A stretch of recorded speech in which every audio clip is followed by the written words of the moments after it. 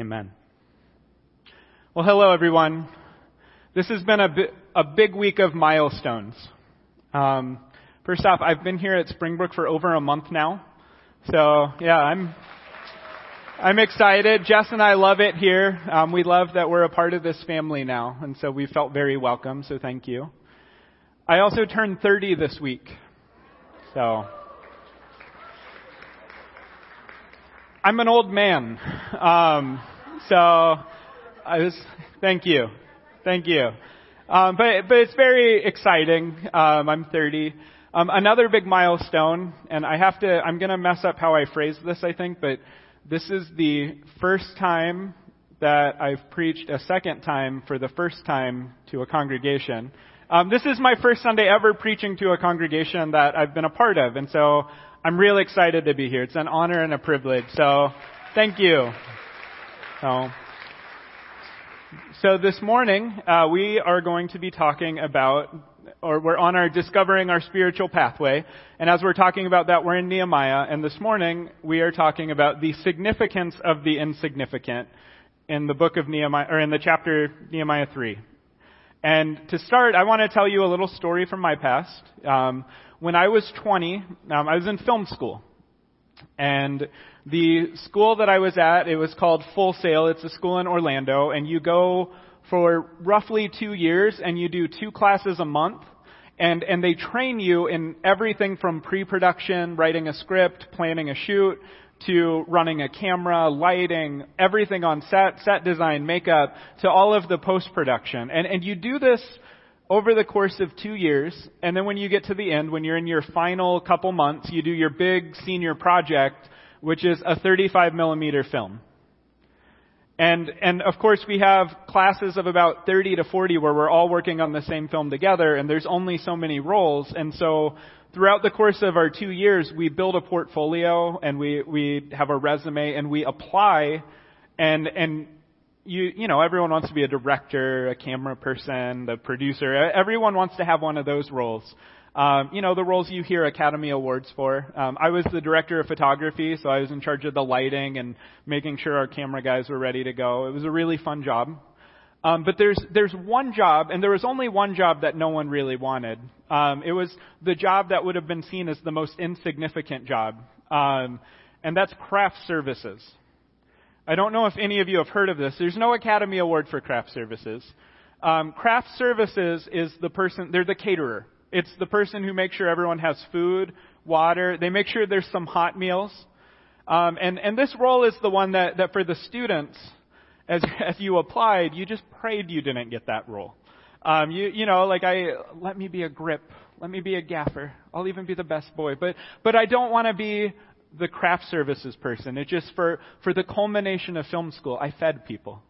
But I want to tell you something that this role is actually one of the most important roles. One of the cool things at Full Sail was if you show up on a set for other students, they have to put you to work. And so I worked on a number of sets, and I saw a number of projects, and I will tell you, there was a huge difference between a competent craft service person and an incompetent craft service person.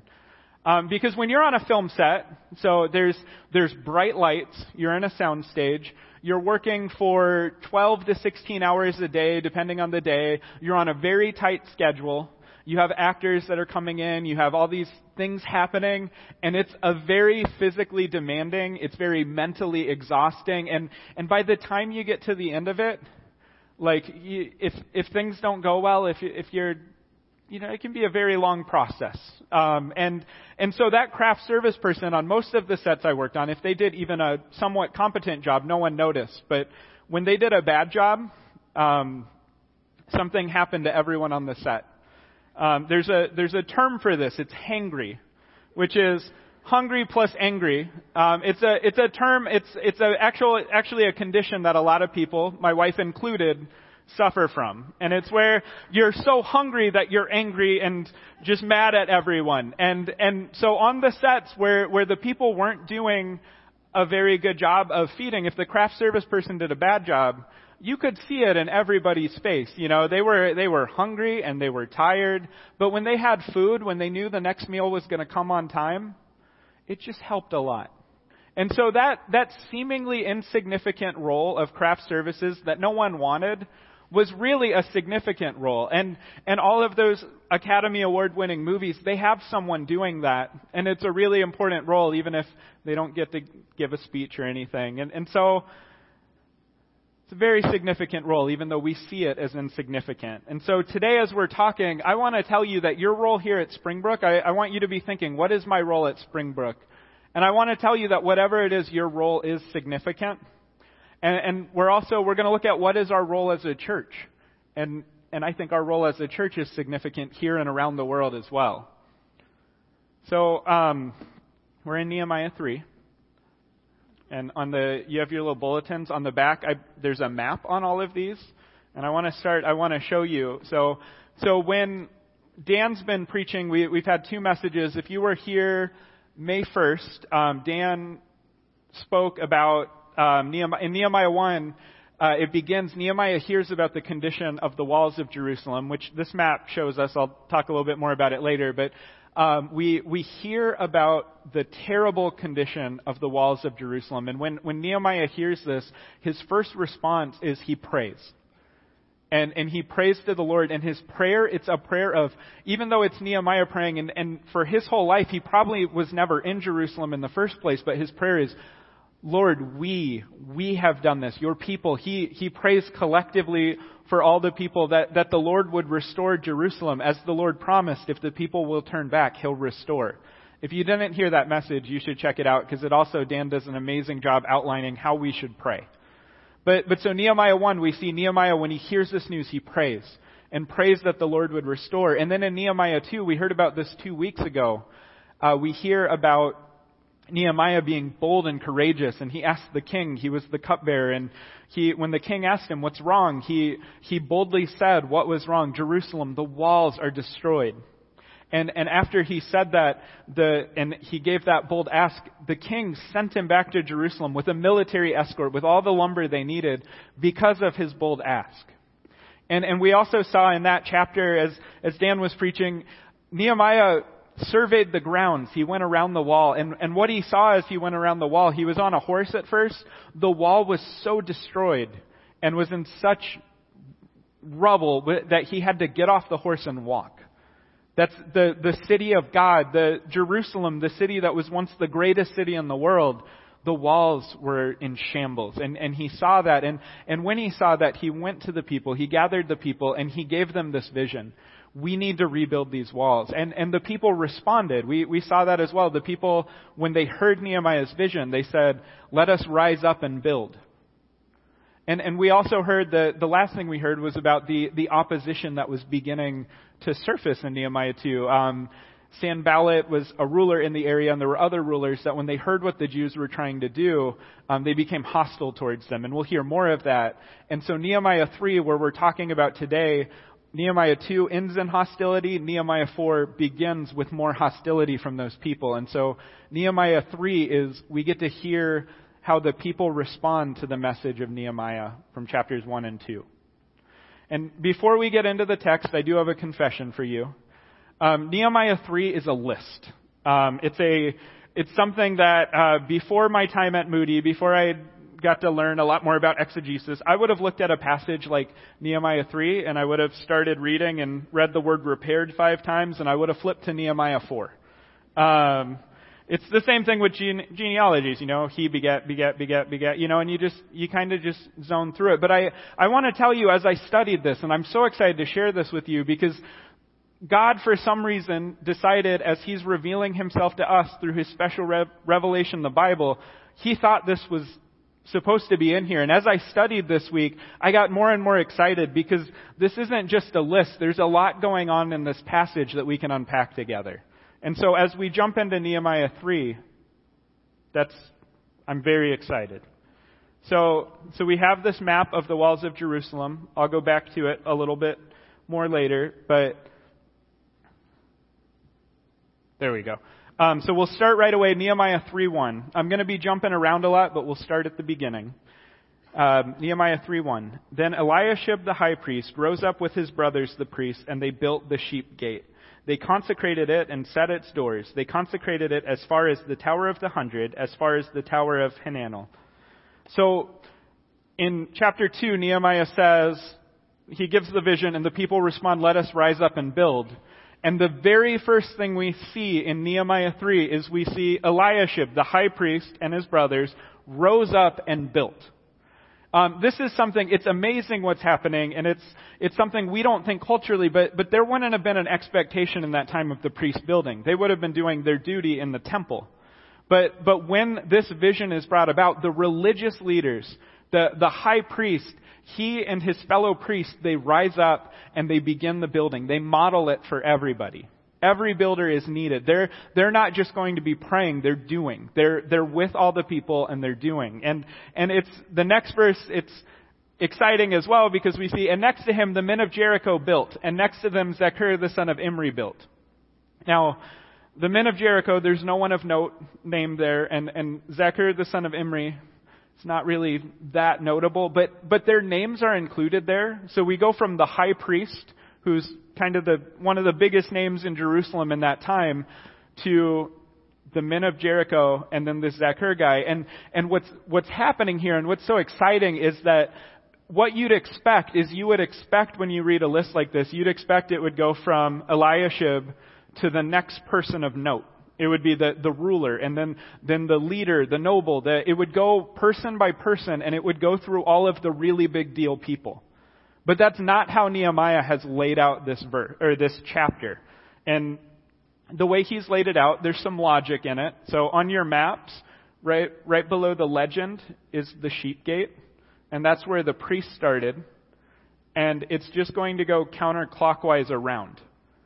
And this is something you might be saying, okay, so they're doing it in a logical way. They're just listing them in order. But it's shocking that they would list them in order, because we have to go to Nehemiah 3:9. I skipped it. Here we go. Nehemiah 3:9, next to them, Rephaiah, the son of ruler of half the district of Jerusalem, repaired. If this chapter was as expected in that day, it would have started with Nehemiah 3:1, Eliashib, the high priest, and then it would have gone to Nehemiah 3:9. We would have skipped 7 verses in there. And in those 7 verses, Nehemiah is listing all of the people who were helping build. And that's because as Nehemiah is writing this, every builder is needed. Each role is significant. Right there. So I have this picture. This is Michael Jordan. I'm sure some of you are familiar with him. And I want to draw attention to his rings there. He's got 6 of them on. And a couple years ago, while I was at Moody, there was a guy that I talked to he was one of the T-shirt cannon operators for the Bulls home games. And he told me as we were talking about the people in the office that they all wear the championship rings. And I was like thinking, what player works for the Chicago Bulls organization in the office? I was really confused. And as we were talking, he was telling me about how if you were a part of the team, if you were on the team payroll when the Bulls won, you got those rings. And so somewhere there's an accountant who has 6 rings, who was just the guy in charge of making sure the players got paid. And when I first heard this, I was shocked, and I was like, there's no way. And then I started to think about it. And the first thing I thought about was Dennis Rodman. Could you imagine if the Bulls had to count on Dennis Rodman to get himself to each playoff game? To do the traveling, to do the driving? Like, they would have been in trouble. Or can you imagine if Michael Jordan had to call up and, hello, this is Michael Jordan, the Michael Jordan Steakhouse. I'm trying to set a reservation. We've got a playoff game there. Can you imagine if the players had to do that? Or can you imagine if the players didn't get their paychecks? I bet they'd be a little less motivated if they were waiting every month, the paycheck will come later. That infrastructure behind the players and behind the coaches, the trainers, all of those roles that we don't think about because we don't see on TV, those are as significant because the players need that structure in order to thrive. And so each builder is important. Every role is significant. And there's something else. We're going to go back to Nehemiah 3:1. We see again Eliashib, the high priest, and his brothers. Where they started building was at the sheep gate.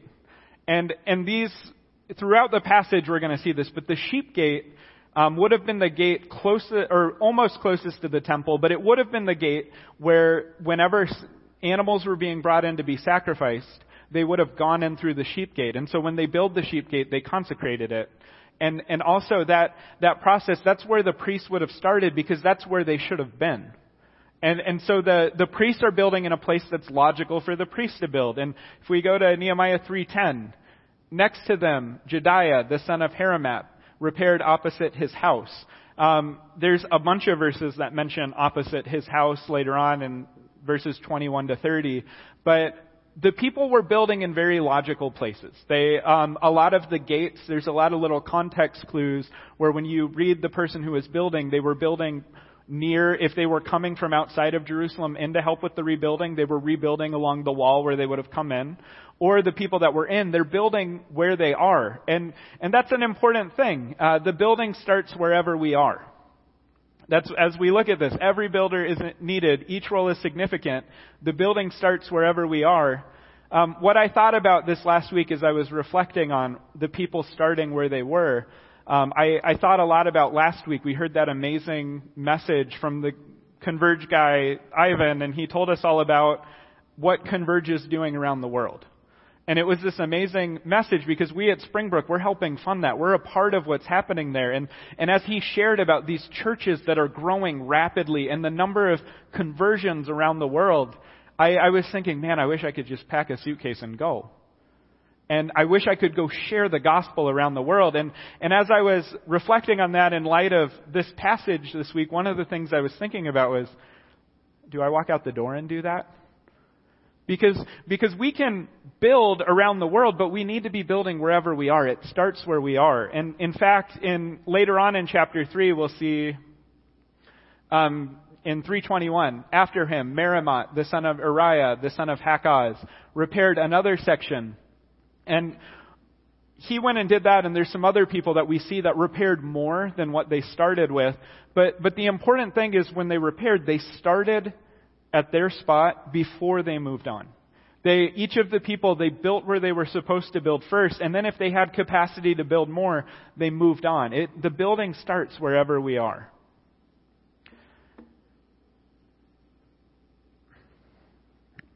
Excuse me. So there's one more point in this passage. There's a lot going on here, but there's one more thing, and this is the most exciting thing I wanted to talk about. And we see it first in Nehemiah 3:5. In Nehemiah 3:5 we see, and next to them the Tekoites repaired, but their nobles would not stoop to serve the Lord. So we're going to talk about the Tekoites in a minute, but we need to start with their nobles. The Tekoite nobles, they're from a city of Tekoa that was like 12 miles from Jerusalem. They are the only people mentioned in a negative way in this passage. So right off the bat, don't be a Tekoite noble. And why they're mentioned negatively, they would not stoop to serve their Lord. The more literal translation is they would not bend their necks. They would not bow to the Lord. And this language is very strong. And the scholars have a number of ideas on why they would not do this. Some scholars suggest that they looked at what was happening in Jerusalem and they worried that if their people went to Jerusalem, their city would be the city attacked because it would be empty. Other scholars think that maybe these nobles looked at Nehemiah and saw him as a threat. If he gains power in Jerusalem, it'll lower their influence or their prestige. And other scholars suggest that perhaps they were worried economically because if Jerusalem becomes the center again in the area, it would lead to them having less of an economic foothold. We don't know why, but what we do know is that they did not stoop. They would not serve the Lord, and that's not good. They heard the vision of Nehemiah and they rejected it. But what's exciting in this passage, because we can dwell on the nobles, but what's exciting is the Tekoite people. Because when the Tekoite people heard this message and when they heard what the Lord was doing and what Nehemiah was doing, they, despite the fact that their nobles, their rulers could take away their land, they could punish them, there were economic consequences, there were family consequences. The Tekoites saw this and they rose up and they built. The Tekoite people, despite what that could mean for them, when they went back home to Tekoa, they left and they built because they saw that it was the work of the Lord and they got on board. Uh-oh. I think this died. No, it didn't. Sorry. So the thing that's exciting here is these Tekoite people that are willing to leave their lands, leave their city. It's not just a wall being built when they leave. It's a culture. And we're going to see that more. It's not just a wall being built. It's a culture. In verse 8, we see next to them Uzziel, the son of Hariah, goldsmiths repaired. Next to him, Hananiah, one of the perfumers repaired. And they restored Jerusalem as far as the broad wall. So this is the sentence here. And they restored Jerusalem as far as the broad wall.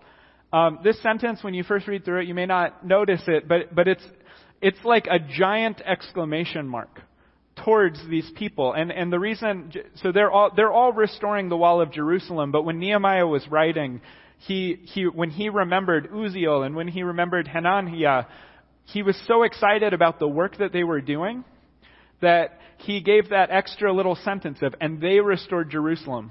And the reason that that's so exciting is these men, and the reason Nehemiah put this in here is because goldsmiths and perfumers are not the people you would think would repair the wall. It's not their task. It's not something that you would ever expect them to do, but they saw that the work of the Lord needed to be done, and they jumped in, and they went even against what they were trained to do, what they were able to do traditionally, and they said, we are going to help. And so, here's another one. Next to him, Shallum, the son of Halohesh, ruler of half the district of Jerusalem, repaired, he and his daughters. So this was my favorite thing as I studied this passage.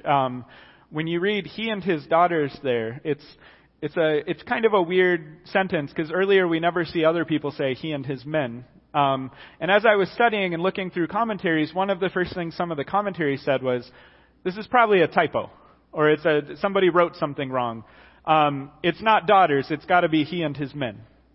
And the reason that they say this, and a lot of the scholars suggest this, they don't think it, they just suggest it, is because in that day, in that time, the idea that the half ruler of Jerusalem would allow his daughters to work with him, the idea that they'd be willing to work was shocking. And so these scholars are like, well, there's got to be another explanation. But the people that have gone back and examined the manuscripts, the oldest manuscripts of Nehemiah we have are all consistent. It's his daughters that were building beside him. And this is shocking.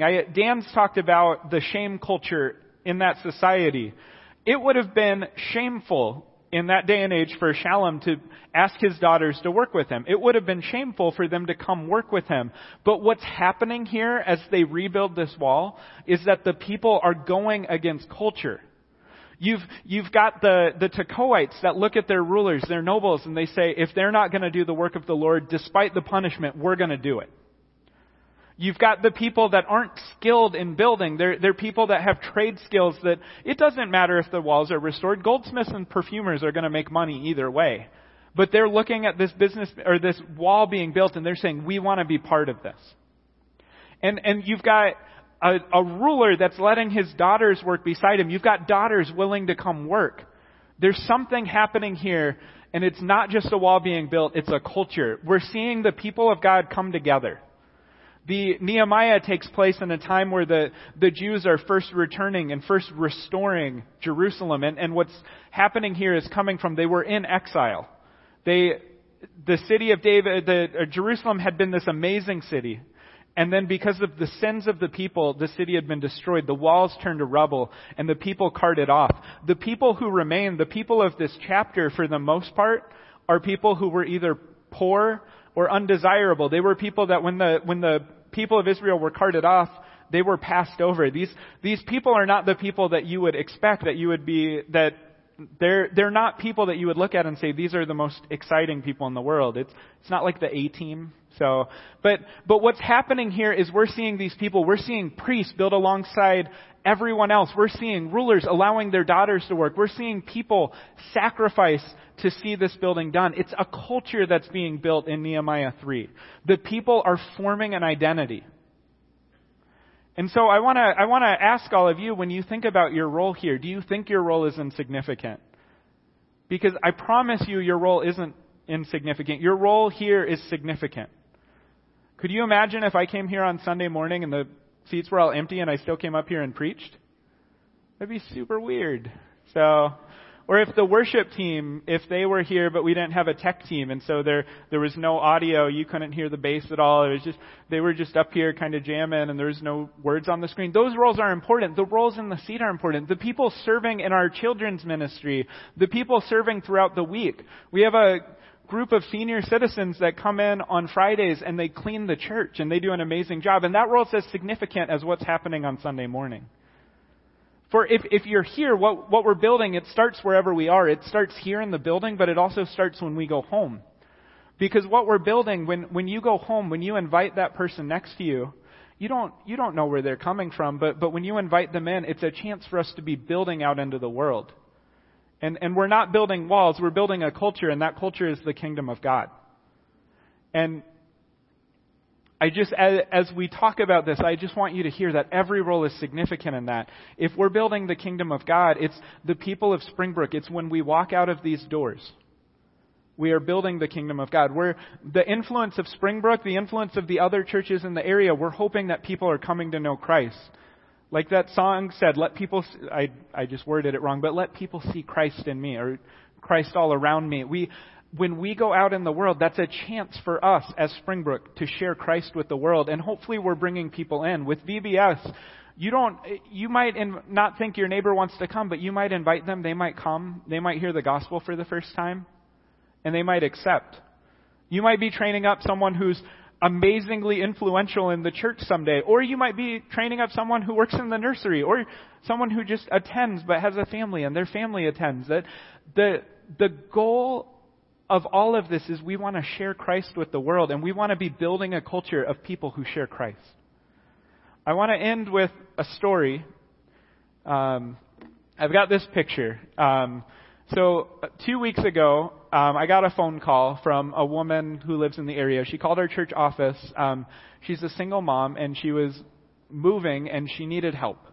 And she mentioned she didn't have a lot of money to pay, but she was just kind of desperate, hoping she could get someone to help her move. And when I heard it, I was really excited, and I sent a message. That's Caleb Brandt and Conrad Stewart. They're here. You can give them a high five afterwards. But I texted them. I texted another guy. He couldn't make it. But these two guys told me, hey, we'll do it. And I was like, is it okay if you don't get paid? And they're like, all right, that's fine. We don't need to. And they gave up. On Tuesday, we went and we helped this woman move.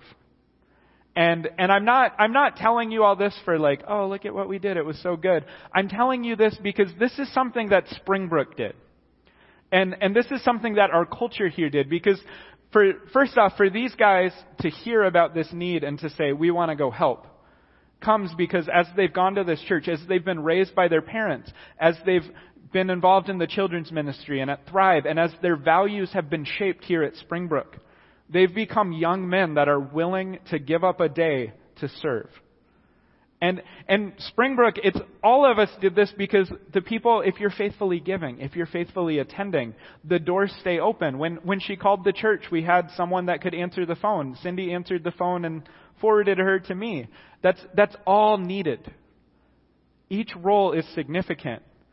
And I want to challenge you that if you have opportunities like this where you can go serve someone and just show them the love of Christ in a simple way. We went and did this not because we wanted her to come to church. We're excited she came, but we didn't do this because we were like, we want her at our church. We hope that. But we didn't ask her beforehand, well, are you a Christian? Oh, you are? Never mind. Or will you come to our church afterwards? Nope, never mind. No, we did this because it was a chance to serve. And there was a mom and her son also there. The mom brought the trailer, Kathy and Brian, and they came with us and they served as well. They're from another church. And so we had multiple church bodies that were coming together to help serve. And that's good. That chance to show the love of Christ, regardless of what our hoped outcome is, when we can share the love of Christ, it's worth it. And I hope that that's the culture we're building here. I'm going to pray. Dear Father, we thank you for this day. We thank you for the influence that Springbrook has been in this community, and we pray that we as a people would just spread it out, that we would take the culture that we're developing here in these walls, that as we're discipled, we'd be taking it and discipling others. And we pray, Lord, that we would show your Son to this community and to this world, and we thank you for just the gift of your Son's life, that we can have this opportunity. It's in your name we pray. Amen.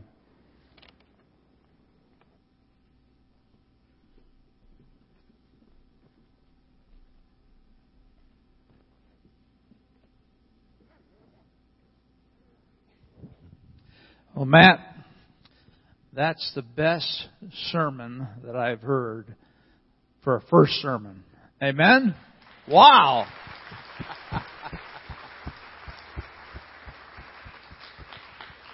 He just took a very difficult chapter and made it so easy to understand, and we're just so blessed to have he and Jessica as part of our ministry. So thank you for ministering to us through the Word today. And yeah, he's right. Here at Springbrook, we're building a disciple-making culture, and that takes a while. You need to continue to talk about it, experience it, and many exciting developments coming up this summer and next fall, and how we're going to go about making stronger disciples. But you make stronger disciples, first of all, by having a strong evangelism focus. And friends, we got a lot of different activities throughout the summer that we're trying to encourage people to come out to in order that they might get to know us and eventually hear the gospel. Andy talked about VBS, Submerged. And this is a church-wide outreach. I think we have 80 kids signed up, and we have a prayer goal for 150 kids. So it's so important, if you are a regular attender here, to register right away and then invite someone else. I was talking to Anita Kudrowski, who has been here for a long, long time teaching the kids. And she invited her neighbors to come to VBS. That was so thrilling. She just asked them. That's all you have to do is ask. And I was talking with Michelle Howe, and she's recruiting the baseball team that her son plays on. Just think about it. What child could you invite? Who are the children on your street? And go to the door and say, hey, we're just having this if you're interested. And friends, that's the only way we're going to make inroads into this culture. The only way we're going to reach people is to invite them out to things that they might think will be beneficial for their children. Another thing I wanted to talk about was this next picture. We have started a new ministry, Fit for Christ. In fact, we had our inaugural exercise time about a week ago, and I was there. Mike in the black on the left side here, Mike Seymour, and then Carol in the green, they winter down south, and they lead this exercise class down south. And I tell you what, it is an exercise class. I was tired after it was done. It seemed to stretch every muscle in your body.